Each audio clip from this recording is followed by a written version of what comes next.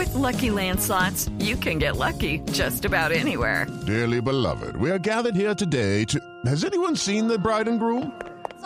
Sorry, we're here. We were getting lucky in the limo and we lost track of time.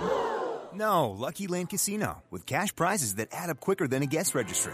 In that case, I pronounce you lucky. Play for free at LuckyLandSlots.com. Daily bonuses are waiting. No purchase necessary. Void where prohibited by law. 18+. Terms and conditions apply. See website for details. Step into the world of power, loyalty, and luck. I'm gonna make him an offer he can't refuse. With family, cannolis, and spins mean everything. Now, you wanna get mixed up in the family business. Introducing The Godfather at ChumbaCasino.com. Test your luck in the shadowy world of The Godfather slot. Someday, I will call upon you to do a service for me. Play The Godfather, now at ChumbaCasino.com. Welcome to the family. No purchase necessary. VGW Group. Void where prohibited by law. 18+. Terms and conditions apply.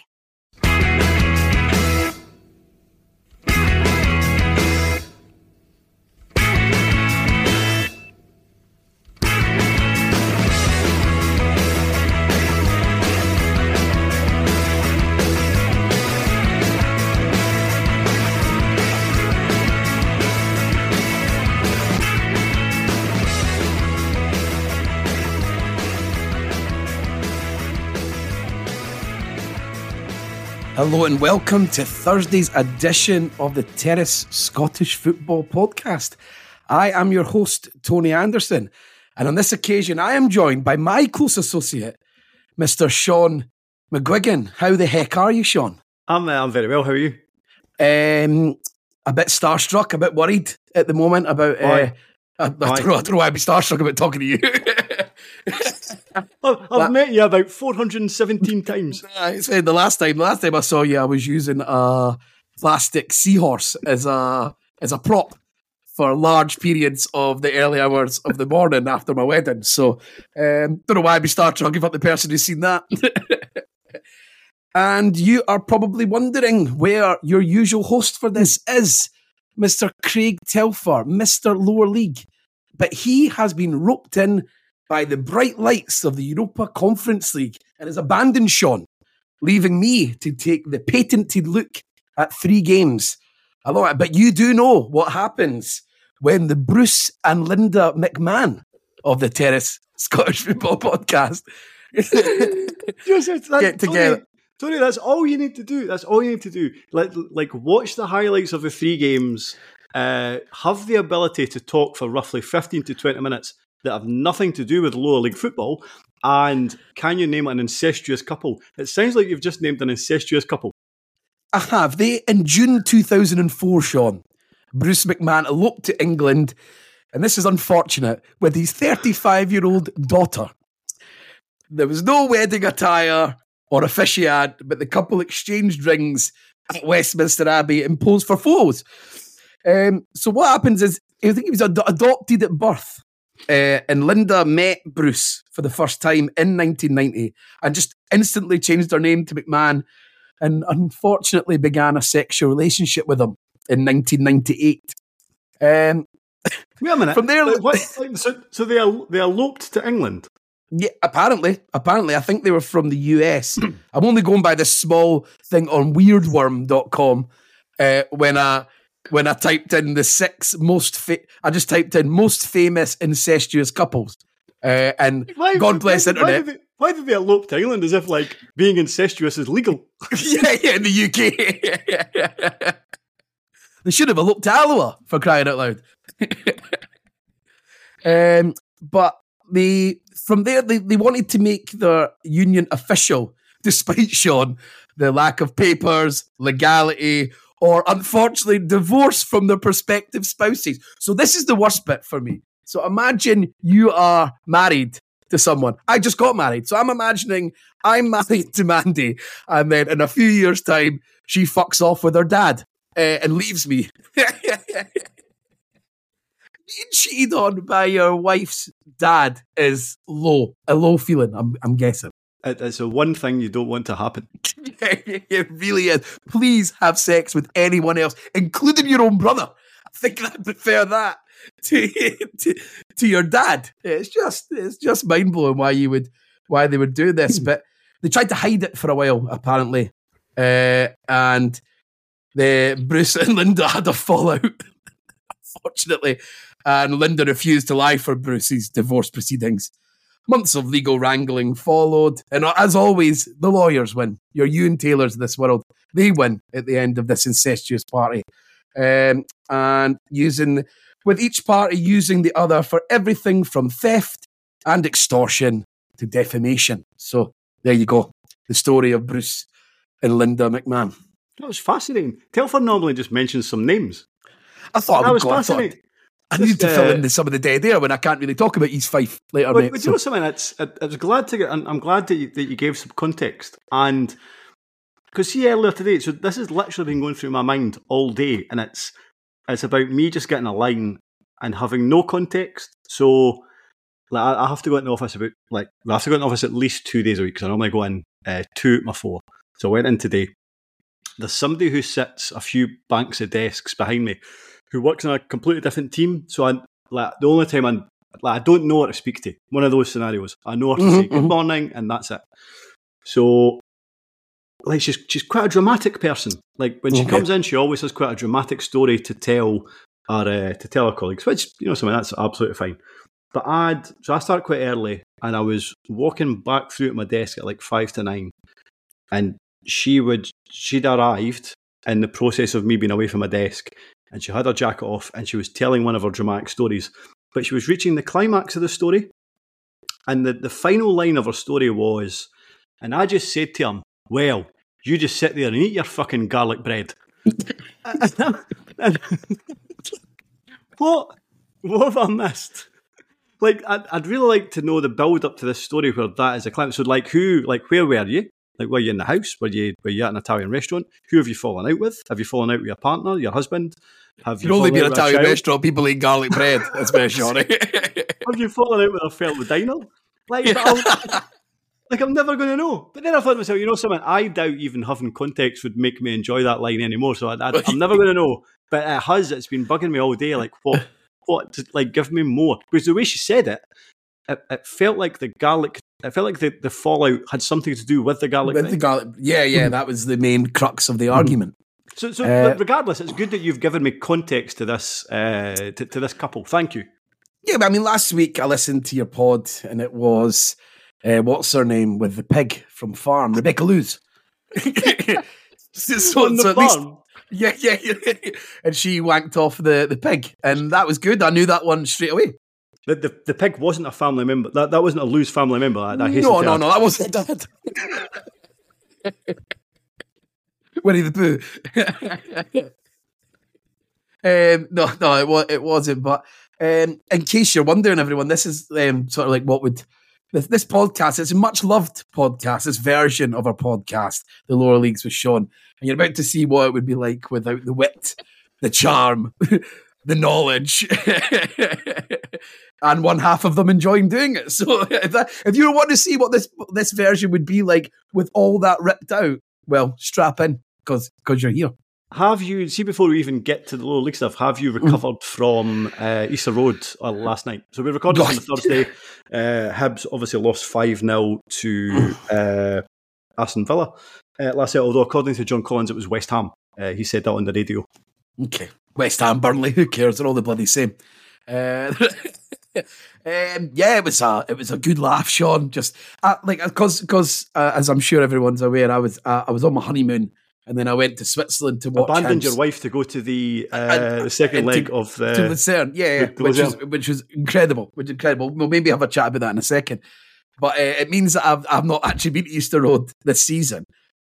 So and then there's no. I'm going to a wedding on Saturday, so I'm missing the Livingston game. So the only game before the 23rd of September that I'll have been to Easter Road this season is a Wednesday night at 5:45 to watch us play Aston Villa, which is a bit bizarre. I knew we were going to get a thumping, Sean, because I was like, firstly, Emery obviously loves European football, so this is This is bread and butter. He's not going to take it lightly. And the fact fucking John McGinn was there would mean he'd have them all buzzing for it. You know what I mean? They're not going to come down bored, hang out playing a shite Scottish team. Him buzzing about as the captain all day, making everyone get up to it. Shut the fuck up, John McGinn. Make them, let them just donder down. And it was as much of a training match as you would have expected. They absolutely strolled it. When did you leave? An hour. I even stayed after the fourth goal, which is a really long time for me. I think I'd have chucked it at half time. I was going to, but I thought, like, let's see what's next on. And then there was just a goal within like a minute. 1-2 passes and Watkins had just rolled it into the net.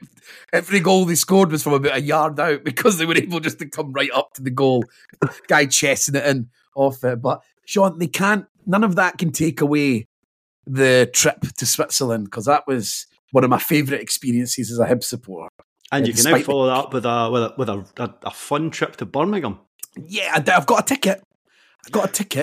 Thankfully, through my friends managed to get 2 tickets through the club, I think. And I tried to get a ticket through the normal channels and I failed. So then all the people that were already booked to go down, he put us into his 1-year-old son tricycle. So he opened up the lid, the seat of the tricycle, and put us all our names in there. Like it was like a hat, if you like. And then he got his child to pick out the name. And that fucking lovely little Luca Grierson pulled out my name. But when I was watching the video, he posted a 1.5-minute video of it. And a lot of it's him trying to get him to do it. And he wouldn't fucking do it for ages. And I was trying to walk into my office and I had an appointment. Fucking hurry up, you cunt. Hurry up. Let me see. I want to know if I'm going, because I've booked my hotel and I'd already booked a train down.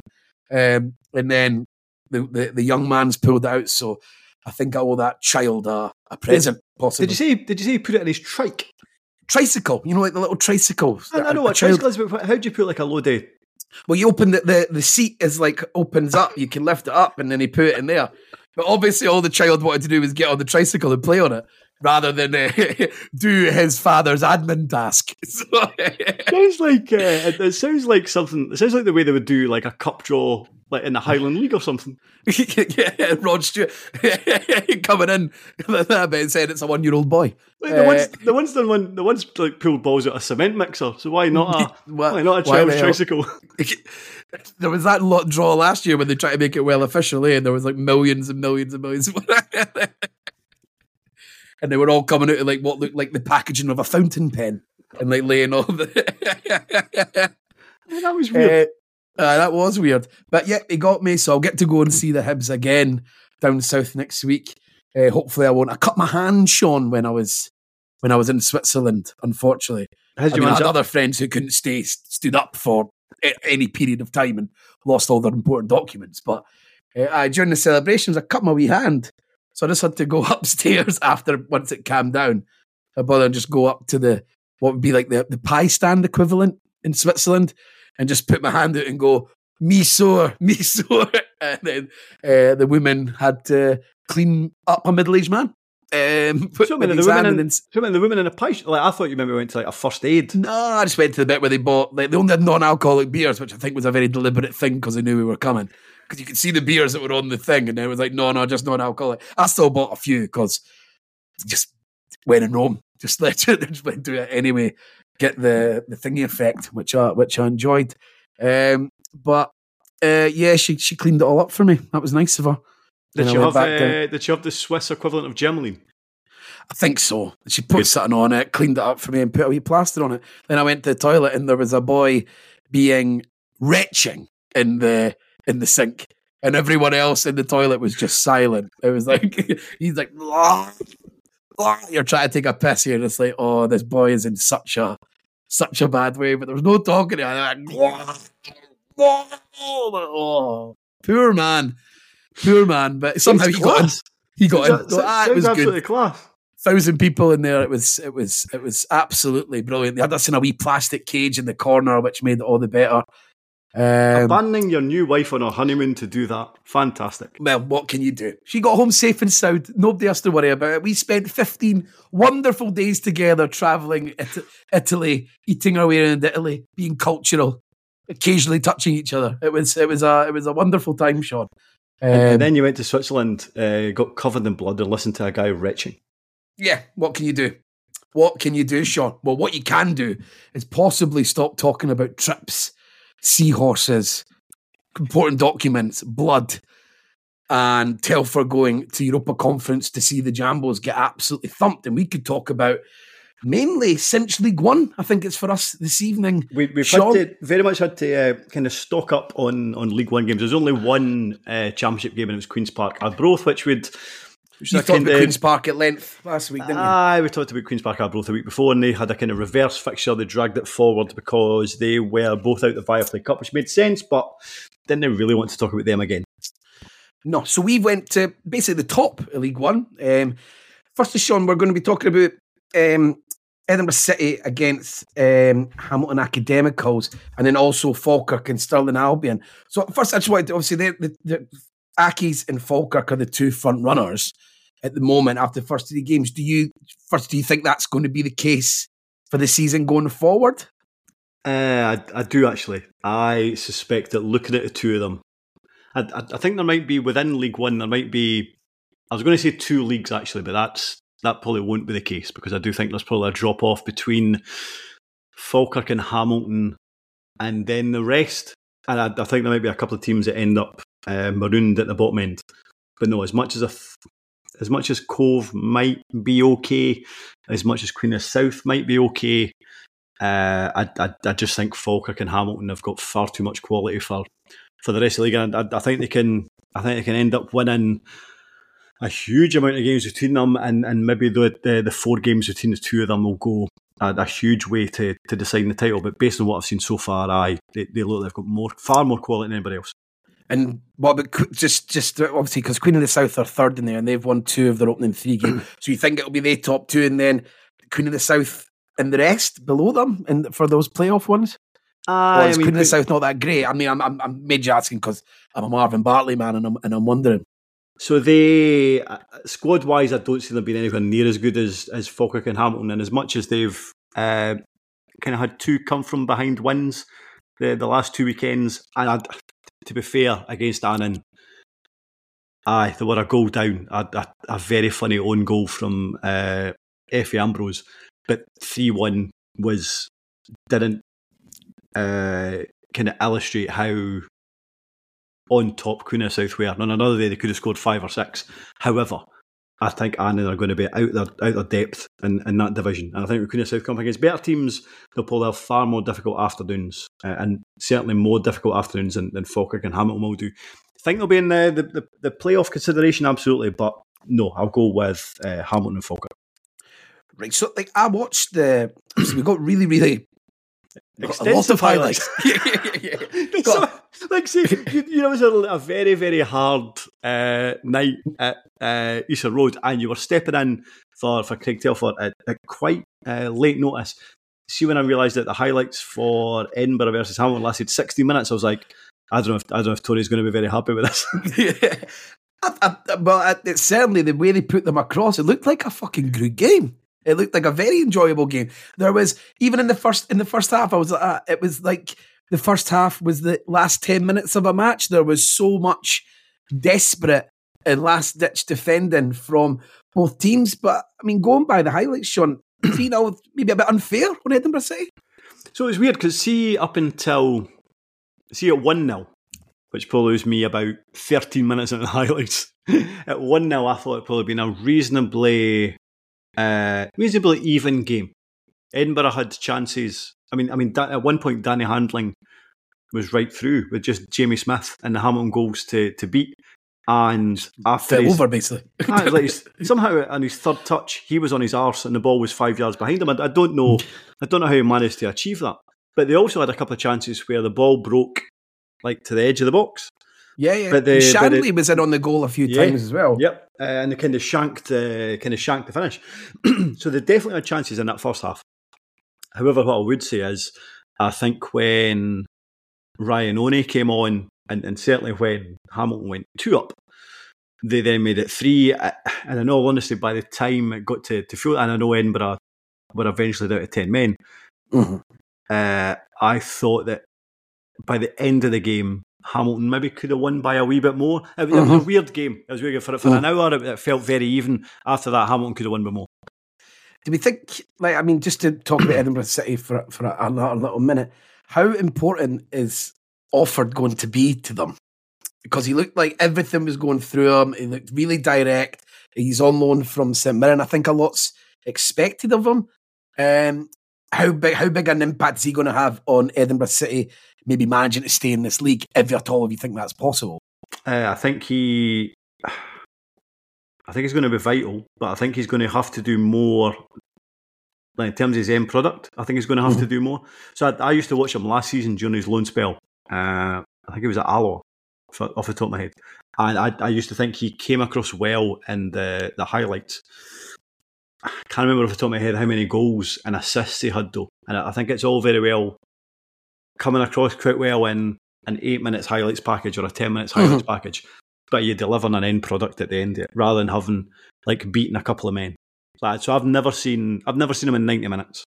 So I don't know how much of is he a highlights player? He's got. Is he a highlights player, or is he somebody that really does well over a 90-minute period? However, I think in terms of this Edinburgh City team, he's going to have to produce, because I think they're so much weaker than last season. And bear in mind, their squad, I thought their starting 11 certainly was good last season. And they lasted the pace for about, say, 6 months, and then dipped over the last 5 months or 4 months.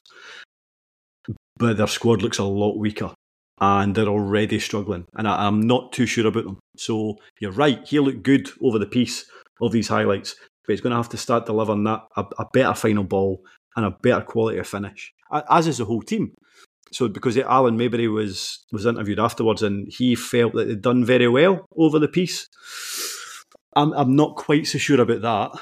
But I suppose for an hour they matched one of the best teams in the league, for the division. Yes, so you're going to cling to the positives, but they've started the season really poorly, and I think it's going to be a long season for them.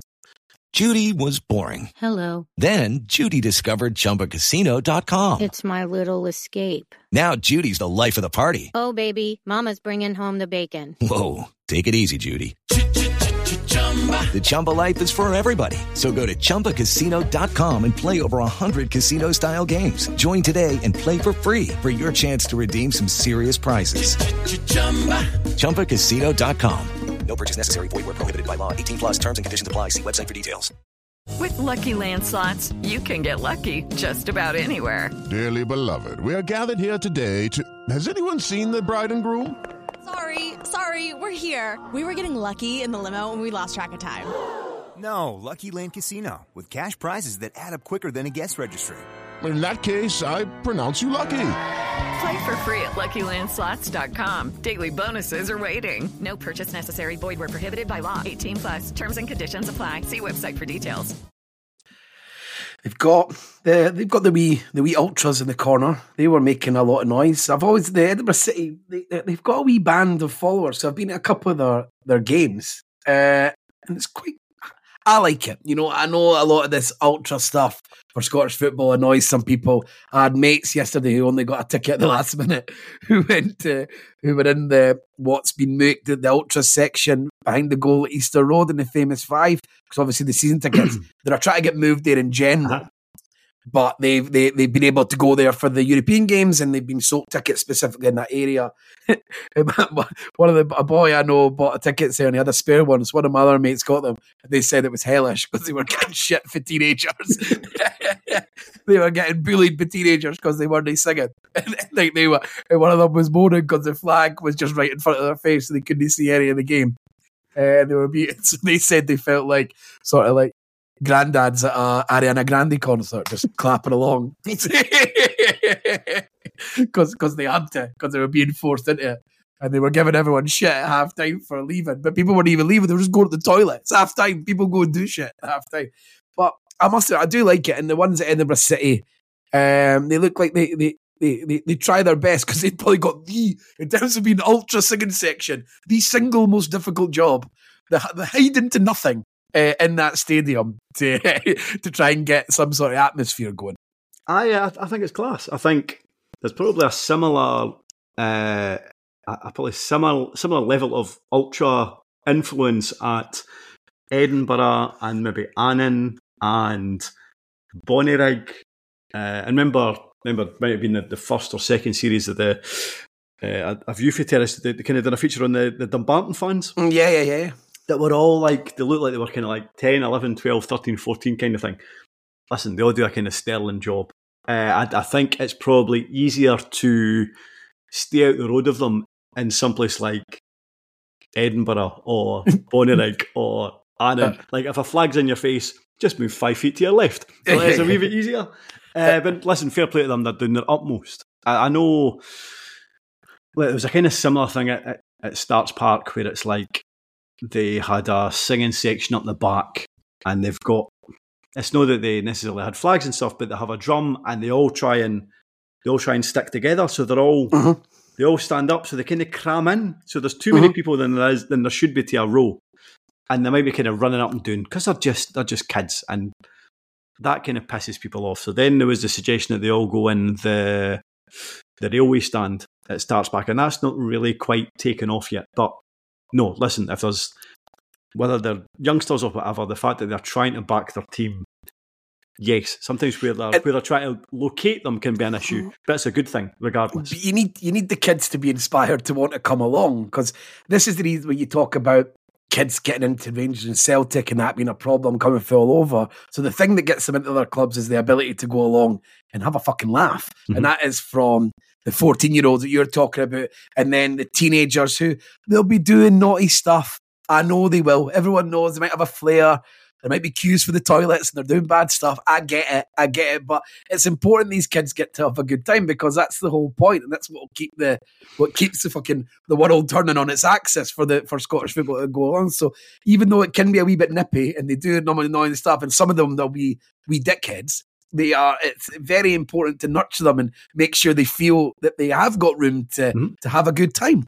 So it was interesting in terms of Rovers done a trial with the singing section that I thought was pretty interesting, where they put them in the railway stand. So the Rovers have got kind of like maybe a portion of the railway stand that's available to sit in. And part of the kind of negative comments about it was, because you put the 300 or 400 people that actually will sing away across the other end of the stadium, there wasn't much of an atmosphere behind the goals. Yeah. But to me, okay, I get why people might think that's a bit a negative.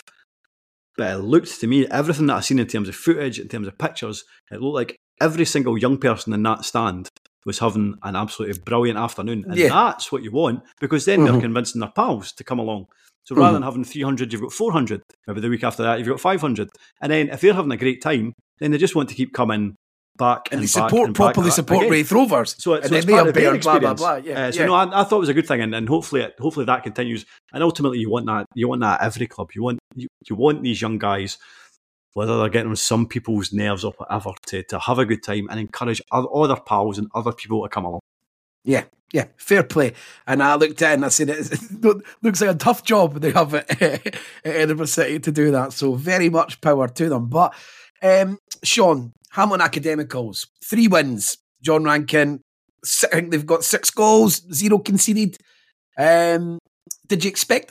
I'll be honest, I've not had a chance to listen to the 6-hour bonanza yet. You should. You should. Do not worry. I shall be listening. It's just that I didn't know. On my honeymoon, I was able to maybe get a few times on the beach where I could listen to a podcast, but I don't think there was a 6-hour window where I could completely ignore Mandy. But that changes now. We've got a lifetime together, so I'll have 24 hours to ignore her, so I can do it all now. So I'll listen to it very soon. So I don't know, what was your thinks about, and I'm sorry if I'm covering old ground, the people are like, I fucking know exactly, Sean, but did you expect them to come down and have it like such their own way? I have been quite impressed by them, and I think they've got, to answer your question, did I expect them to win their first 3 games 100% record? Probably not, and certainly not in the way that they've went about it so far. I think they've got a far better squad than what they had last season. I think they have... It's annoying when the teams do this, because as a Hibs fan, I know this very well. when they get relegated, they suddenly, everyone, all hands on deck, and they start signing, the signings seem to be better, and they go for better ones, and the whole club seems to work better. Like, could we not have done this last season? and everything with the, because like when Hibs got relegated, they fucking signed McGeoch and McGinn and Allen and all that, like, built that brilliant team. Like, well, why did we just fucking do that last season? Why does it have to take this? Why does it have to take the get into the doldrums to get everyone into action and react? But it seems quite a commonplace. I do think Hamilton have done a slightly down market version of that. And you know, so see a couple of weeks ago, I might have said that Hamilton have a squad that could probably hold a candle to Falkirk's. However, we're going to come on to the Falkirk game, and I'm not quite so sure. And I know I said this last season, I remember saying that I thought that Falkirk and Dunfermline squad were reasonably level, I thought, maybe in terms of quality. Maybe Falkirk had a wee bit more quality. I wasn't sure. But I certainly thought that McGlynn was probably a better manager than McPeak. I would say, based on last season, that was wrong. I do think that I am still unconvinced by Rankin as Hamilton's manager. And I think McGlynn might have a few more aces up his sleeve. I know we're going to come to Falkirk shortly. I still think they've got quality, though.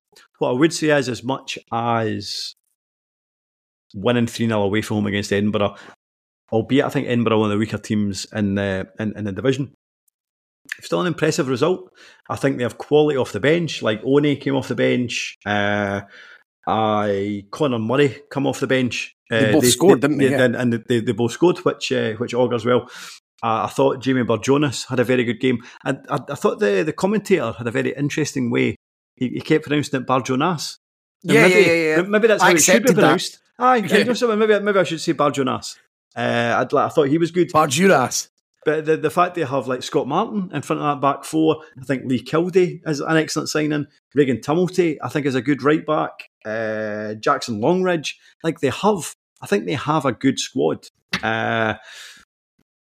Dylan Tate, for example, I think is very good sitting in behind the strikers. I think there is enough there certainly to pose a credible challenge at the top of the table this season, and I think it is going to be like really, really exciting League One this season. I wasn't entirely sure it was going to be. I thought Falkirk, if they played well, would win it convincingly. But based on Hamilton's start to the season and how they've recruited, I think it could be a wee bit tighter than I expected it. Because obviously you're talking about John Rankin, it could be what a start to your managerial career. If he manages to obviously win the league here or get up to the playoffs or whatever, you'd have a cup win, a relegation and a promotion in your first 2 years in management. But that would really, I know you were saying you're not fully convinced by Rankin as the Accies manager, but if we get to that stage in the future, what an experience he's to have as a football manager so quickly. You would think that would really set him in brilliant stead going forward, especially emotionally when he gets in situations at other clubs, because he'll have essentially had some managers' full careers in a 2 year spell. No, you're right. You're right, but I'm still to be convinced that Hamilton are going to go up this season. But even if they have a good season, if they just finish behind Falkirk, if they manage to go up via the playoffs, even fair play, then that's probably maybe more than I would expect them to do with him in charge. Because I'll say it again, I'm unconvinced by him. Well, if you're unconvinced by him, would there be you need a lot of convincing for Falkirk? Because they must be getting frightened. If you're a Falkirk fan and you've been going through this all these years and you've been listening to our friend Craig Telfer rub it in your face at every single opportunity, and you're thinking, Accies, they're a bloody joke. They're falling down the league. They do fucking mental stuff all the time. Finally, we're going to have our clear route to go, but all of a sudden, no one can score against Accies. They score every week and they win every single game with a completely perfect record. How worrying do you think Falkirk fans will be in regard to that? See, after Tuesday night, I don't know if they'll be totally worried by it. I do think there was concern going into Tuesday night. As ridiculous as that felt, bear in mind they'd only played 2 games. So Hamilton were on, after Saturday, Hamilton were sitting on 9 points. Falkirk were on 4. They were at home to Stirling Albion on Tuesday, but there was comments about how this felt like a must-win game. Yes. Like, well, there's still 33 games to go. Like, even if you don't win this one, but I you've also got playoffs as another option of getting up as well. Like, to a degree, I kind of understand where they're coming from. Because they're always the favourites to win this league. But that's the issue, don't you? Because of what's happened and because of the history of the last 4 or 5 years, everything feels on a knife edge all the time. Everything's a panic. Your nerves are always shredded because nothing's really working for you, and you've had so many different avenues that you've fucked up that breeds that sort of over the topness. Totally. Like knee jerk in terms of a poor result, knee jerk in terms of a very good result. But I did think that Tuesday, in terms of performances, looked very good. And I know we've been complimentary about Stirling Albion in terms of how they started the season, not just the League Cup, the league campaign as well, that had 2 wins. Narrow wins over Edinburgh and Alloa, who I do think will be 2 of the poorer teams, but regardless, they still got wins over them. However, that was like that first half on Tuesday, during that 3-0 win, total dominance. And I think there's been so many things thrown at Falkirk and thrown at John McGlynn in terms of his style of play. It's one-dimensional. It can be, and last season it was for large portions of the season. It could be slow. It was ponderous. It was probably concentrated through the centre of the park. Didn't really provide much. Callum Morrison did, but maybe Kai Kennedy didn't on the opposite side. In terms up front, probably didn't deliver enough. They were porous at the back. However, I do think, albeit over a small sample size, they didn't respond well to adversity last season. That was clear. But they managed to get that 94th minute equaliser or whatever it was against Cove Rangers. Don't know if they would have done that last week. Very rarely started games well previously. But I mean, against Stirling Albion, they were 3-0 up at half time. Could have been more, could have been 4 or 5. So, that bodes well. And in terms of a different style of play, I think they probably have that this season. I know, I had a look at their crosses, like John McGlynn, and you go back to when he was at Raith Rovers, everything was quite through the middle rather than the ball going out wide. But like Falkirk last season were kind of middle of the table in terms of deliveries into the box. Hundreds of crosses below Dunfermline by the end of the season. Already this year, they're miles ahead in terms of how many crosses are getting into the box. But that's because they now have the players that can thrive on that kind of delivery. So I think there is something different about Falkirk this season. Listen, whether it's enough to win the title, we'll see. But there's, I think, I would still say I'd be surprised if they didn't win the league. You mentioned the crossing in the box. Calvin Miller's cross was absolutely superb for Ross McIver's header. Sean, I wanted to talk to you about Ross McIver because he's had a pretty eventful start to the season. I think he's already got 5 goals, including the League Cup. But please correct me if I'm wrong, but he scored fuck all before this, really, hasn't he, in his career? I think he might be 1 short of his total from last season already. It's either 1 or 2, I'm not sure. Because he played well lots of games for Alloa last season, and he only got 6 goals. And then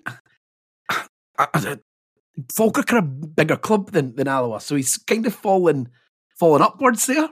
Were you surprised to see him? So I didn't see that signing coming, and I didn't necessarily expect it to be a success based on what I've seen from him so far. But then when you analyse how he played for Alloa last season, he'd done a lot of things that he's doing very well at Falkirk this season, last season as well. However, a lot of the things he's doing very well for Falkirk, he was doing 30 yards deeper for Alloa. So he's maybe winning possession and he was winning headers. But the midfielders or forwards that were behind him weren't close enough to him, or he was doing it 45 yards, 50 yards for goal. Whereas this season, Falkirk obviously spend more time in the opponent's penalty box. The 3 behind him are very much closer to him, and McGlynn recognises that he's excellent in the air, which he is. So the fact that they're now chucking crosses into the box so much more than they did last season is ideal for him. And that, was it a third goal? Yeah. Was it a third goal? Yeah. The header, yeah. Oh, the header was class. I mean, Calvin Miller's delivery from the most satisfying the goal I've seen. So good, so satisfying. So aesthetically pleasing. He just flings his entire body through the air, meets it perfectly with his forehead. It's just a class goal. And he will be... I mean, I think McGlynn's done very well in the transfer market this season. So that's, as I said, because I'm asking you because as a novice at this level, I was looking and I was doing a bit of research on him when I saw it go. I knew the name from last season. So I'm looking at that looks weird. That doesn't really add up in terms of when you look at his stats, how's he ended up at Falkirk going for the team going for the league is the main centre forward. But that means McGlynn deserves, if he's called it, and it looks like he has, and the way you're describing it, that's really, really good management and good and a good pickup for Falkirk there.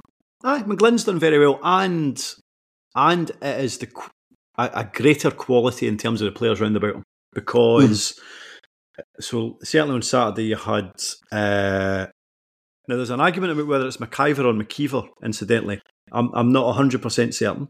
Let's go with McIver because you've said McIver. Okay. Him, but behind him, like Aguiman has started the season excellently. Calvin Miller, I think, has been a great signing. We know how good Callum Morrison is because he season after season scores goals and creates goals. But then even behind them, Brad Spencer has been an excellent sign, as we knew he would. Got his first goal for Falkirk, is that right? Got his first goal. Got his first goal on Tuesday. Tom Lang. It was a nice little goal. It was didn't look like a guy.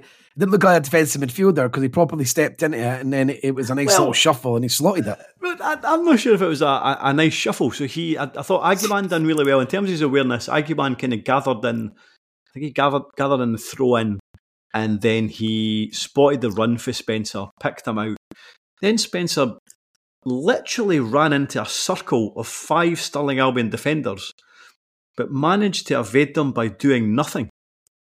Like, he just seemed to run in a straight line. And then, if like somebody's walking towards you in a supermarket, you just step aside. Like, it was like the Stirling Albion defender just stepped aside for him. So he basically just run in a straight line. But regardless, it was a good finish.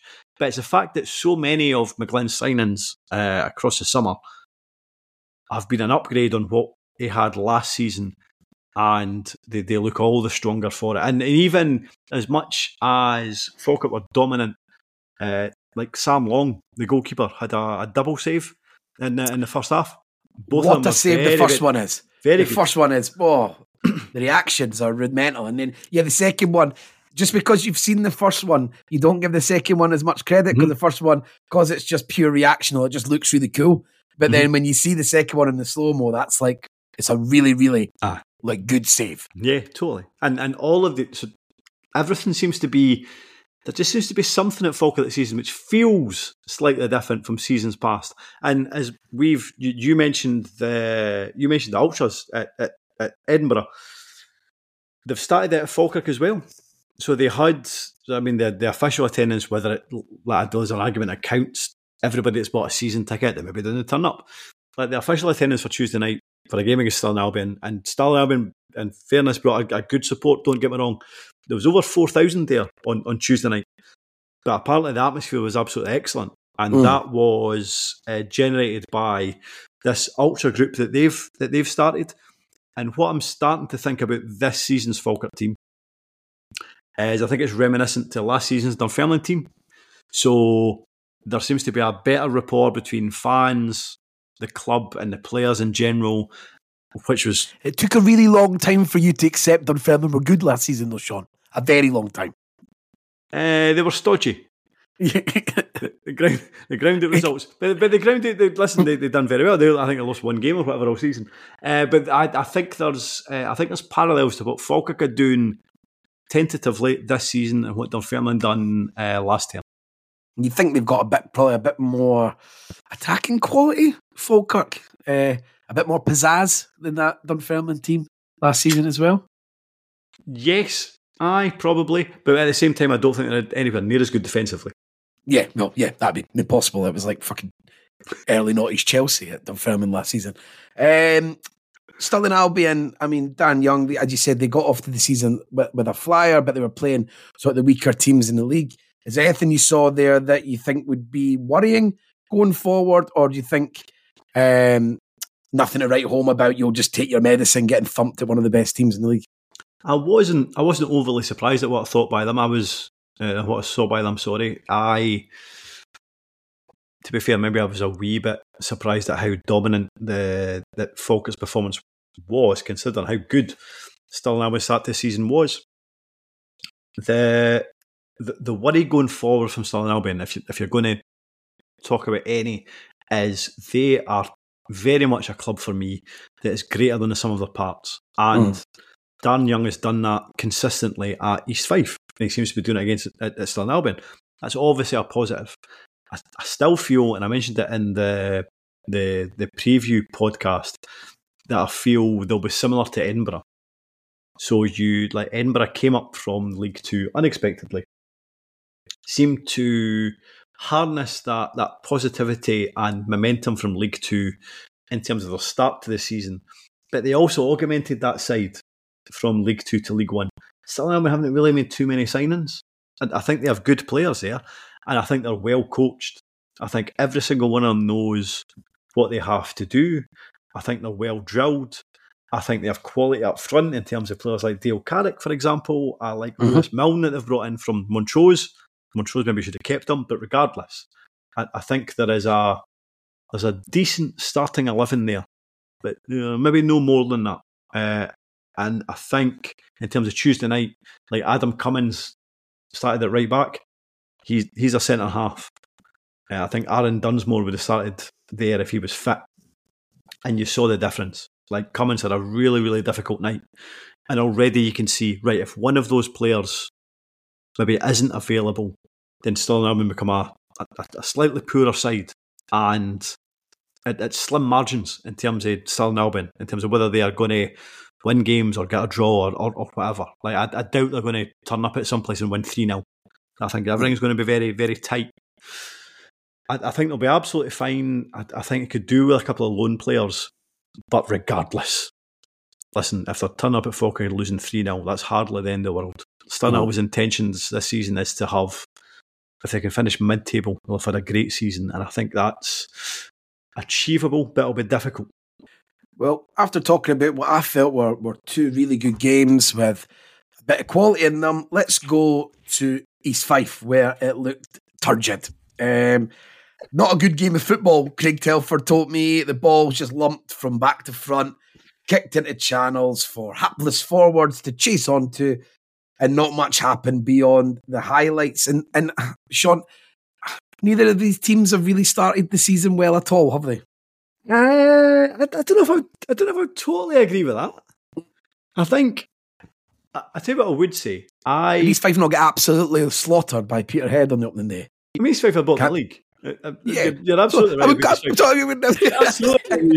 I tell you what I would say. I think that this season there is a wee bit like last season. There is nobody that is a clear favourite to win the league.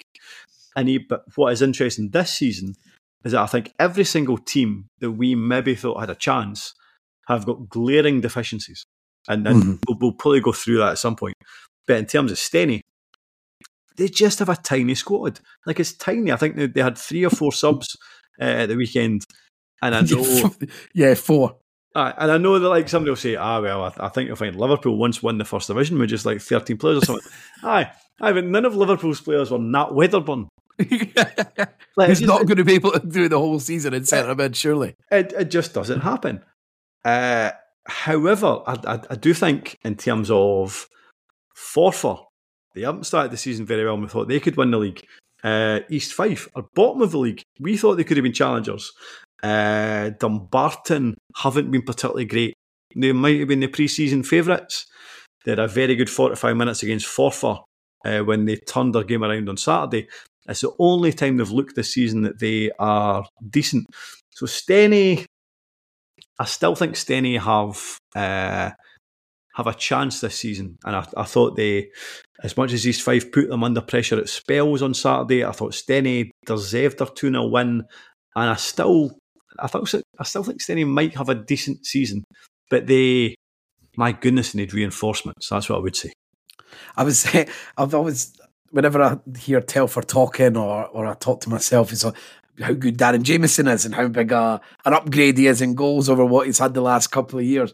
But it was just funny because I watched the first thing I saw in the highlights was him completely flapping, doing the most unusual, like the unusual dealing with a corner where he didn't even like flap it. He sort of swiped at it like an axe. Like you would do the actions you would do if you were trying to chop a log, and he just like hammered down on the ball. Like, okay, what's the other goal he's been doing then? You're right, because like what was it? It was Sunday or Monday.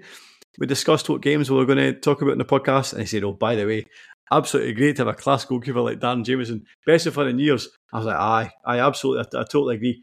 Best goalie in the league.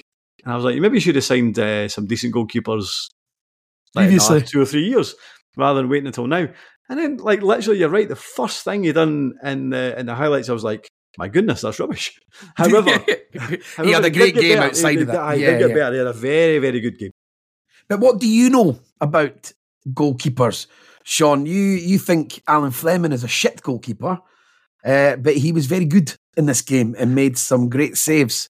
So I think you should think about that sometimes before you open your gob. I don't know if I would channel winner Greg Telfer right there. I don't know if I would say Alan Fleming is shit. However, I don't think he's one of the better goalkeepers in League Two.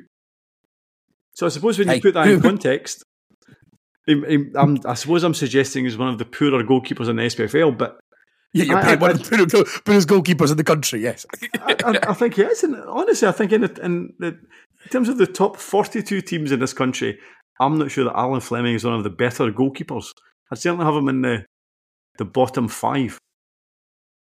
Okay. I mean, I have absolutely no basis to argue with you. I just got told, tell him to think about that before he opens his gob. So I just... Wait a minute. Is this have you been That's directly from Craig Telfer. Listen, that was something that stemmed from the preview podcast. Telfer disagrees. I think he was a real weak link in seasons gone by for Montrose, and I'm not sure he's particularly good. But regardless, he seems to have he's playing for the team that's bottom of League Two. So there you go. Okay. But then just back to Jameson and the centre halves at Stenhousemuir, they seem to be a real upgrade, and they sort of like maybe building from the back, Stenhousemuir, and that's where their strengths will be. And they got a header that was for the goal. That was and Buchanan's 400th appearance in the SPFL. So I suppose you have to say a good old fair play there, Sean. That was nice. Something to get a goal on his 400th appearance. Now he came to Steny and was it Crichton? I went to Dumbarton. And I think the feeling was that there was a kind of like for like swap almost. I'm not so sure. I think Buchanan. I've always quite liked Buchanan. I think he's probably coming to the end of his career now, but I still think he is a really good League Two centre half. Not fancy. He's not a football player, but he can defend, and I think Nicky Jameson can defend. Yeah. I thought it was interesting in terms of so I watched these 5 highlights, and they spoke about the fact that they felt that Steny were quite a physical team. Quite a strong physical team. I've not seen enough of them so far to know that that's the case. What I would say is, see in terms of his header at that corner, it was quite a packed penalty box. So there was a lot of East Fife players in that box. There was a lot of Steny players in that box. There appeared to be a massive difference in terms of stature, in terms of height, in terms of width. So I can understand Steny potentially. Whether they did, I mean, like East Fife's highlights were, whatever it was, 8 minutes. But I kind of felt physically that Steny looked a good bit stronger and certainly taller than East Fife. I understand if they were struggling at set pieces. But a good... Listen, if you're celebrating your 400th game, then it's class to celebrate with a goal. Absolutely. But, I mean, to look at East Fife, I mean, they tried to get Jack Keeley into the game a lot. He likes to come in from the left onto his right foot and curl across, but like it looked a bit one-dimensional that they were just doing that frequently. and then but all Stenny had to do was sort of double up on them with Meakin and Taylor, and to get the points in. And then they've got Nathan Austin, who obviously is a name that you, like someone like me, is very aware of, but he looked poor, and it sounds like he's had a poor time of it recently. And his miss was appalling. It might be the worst miss I've seen this season so far. And like Telfer was telling me that he was doing a lot of fucking moaning, screaming at his teammates. Just didn't look like a particularly happy man, and he's maybe not being used in the way that he would want to be. See, that's so great. And the thing about Nathan Austin is he had his first spell at East Fife and he was brilliant. He had a very, very short spell at East Fife where I think he went on loan. It was a weird set of circumstances where he went on loan. Was it because it was during COVID where the SPFL continued but the loan league maybe didn't? I can't remember how that worked. It was maybe like a couple of games. But again, he scored like a few goals, and I remember at the time saying he can make a massive difference to East Fife this season. He's went back for a third spell, his hometown team, a team that as far as I'm aware he supports, and he scored a hat-trick against Elgin in the League Cup. And I was like, right, he is ready to kick on again after a disappointing one or two seasons at Kelty. It's not really went to plan during the last season or two. But that miss was horrendous. I mean, he was maybe 2 yards out, and he seemed to just a weird. I think the commentator tried to stick up for him by saying, "Oh, I think he slipped." Oh, I don't think he did. It was just horrendous. Perfectly good contact on the ball. Yeah, he put it over the bar from 2 yards. Remarkable. I still think that East Fife have the basis of a good team there, but I do worry about how young they are. I know they've brought in Brian Eason, who sits at the kind of middle of the back four. I know they've got Alan Troughton, who sits in the middle of the midfield. It's a bit slow these days, though. I was just about to say, it seems very, very easy to play in behind that East Fife team, and that concerns me.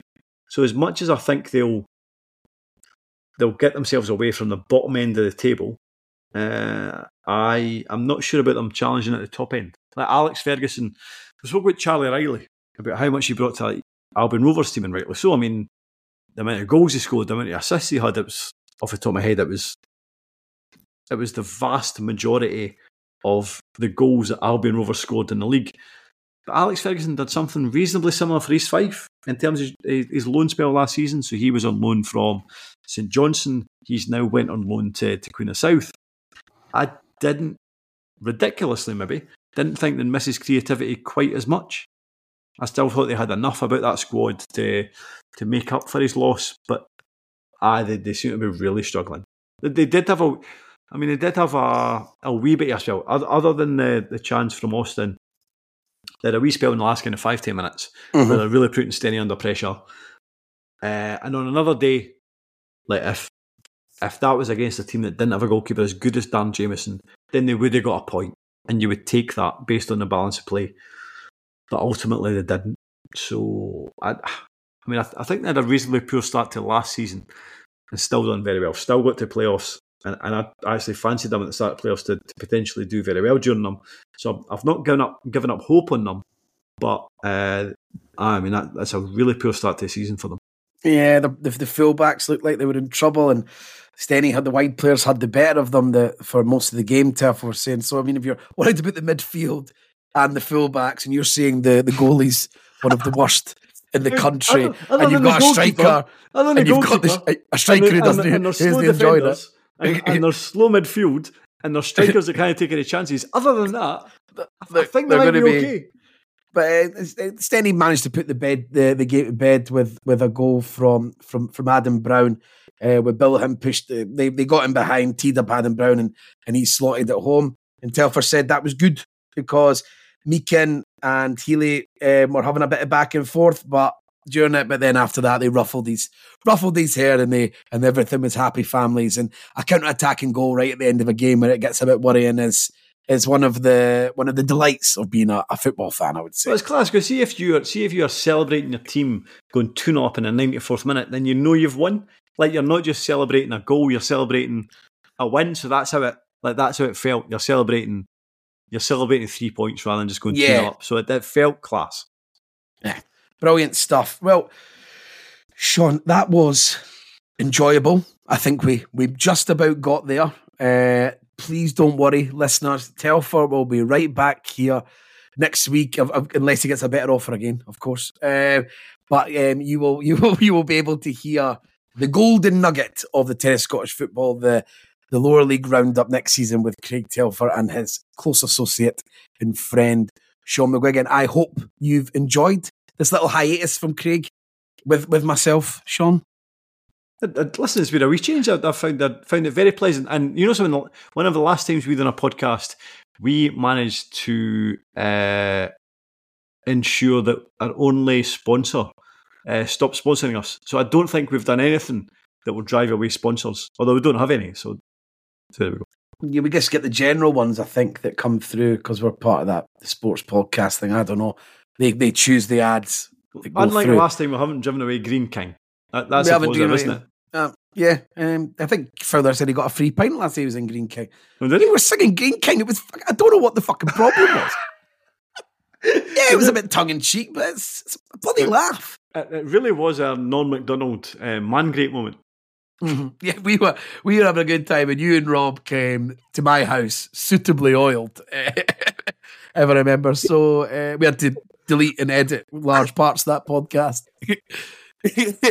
And so, because it wouldn't have went down well legally, or maybe even between each of us as individuals. So thank God for that. But I hope Telfer's had a great time at Tynecastle, laughing at Hearts, getting absolutely pumped by Pauk. I don't know if that's actually happened yet. Let's find out, Sean. 1-0. 1-0. That's not what I wanted to hear. Who scored first? Hearts. There was like 2 penalties in 2 minutes. All right. Okay, well, that's better. If they were winning and they're not now, so all's well. Hopefully all's well that ends well and everyone gets leathered to bits in Greece next week. But Telfer will be back next week and we'll get this all back up and running as normal. Me and Sean are going to quickly head over to Patreon, where Sean's basically just going to give me shoot predictions for each of the 3 lower leagues. I'll go throw one in for the Scottish top flight. Hopefully people enjoy that. Will they? I don't know, but we will find out. But Sean, say goodbye to our fellow listeners. Goodbye, fellow listeners. Even though they're not fellow listeners, we're actually doing it. We're not listening goodbye, to listeners. it. It didn't even work. You'll get Telfer back with seamless links, charm, wit, and professionalism next week, where I can't even close out a podcast. But thanks everyone. Goodbye.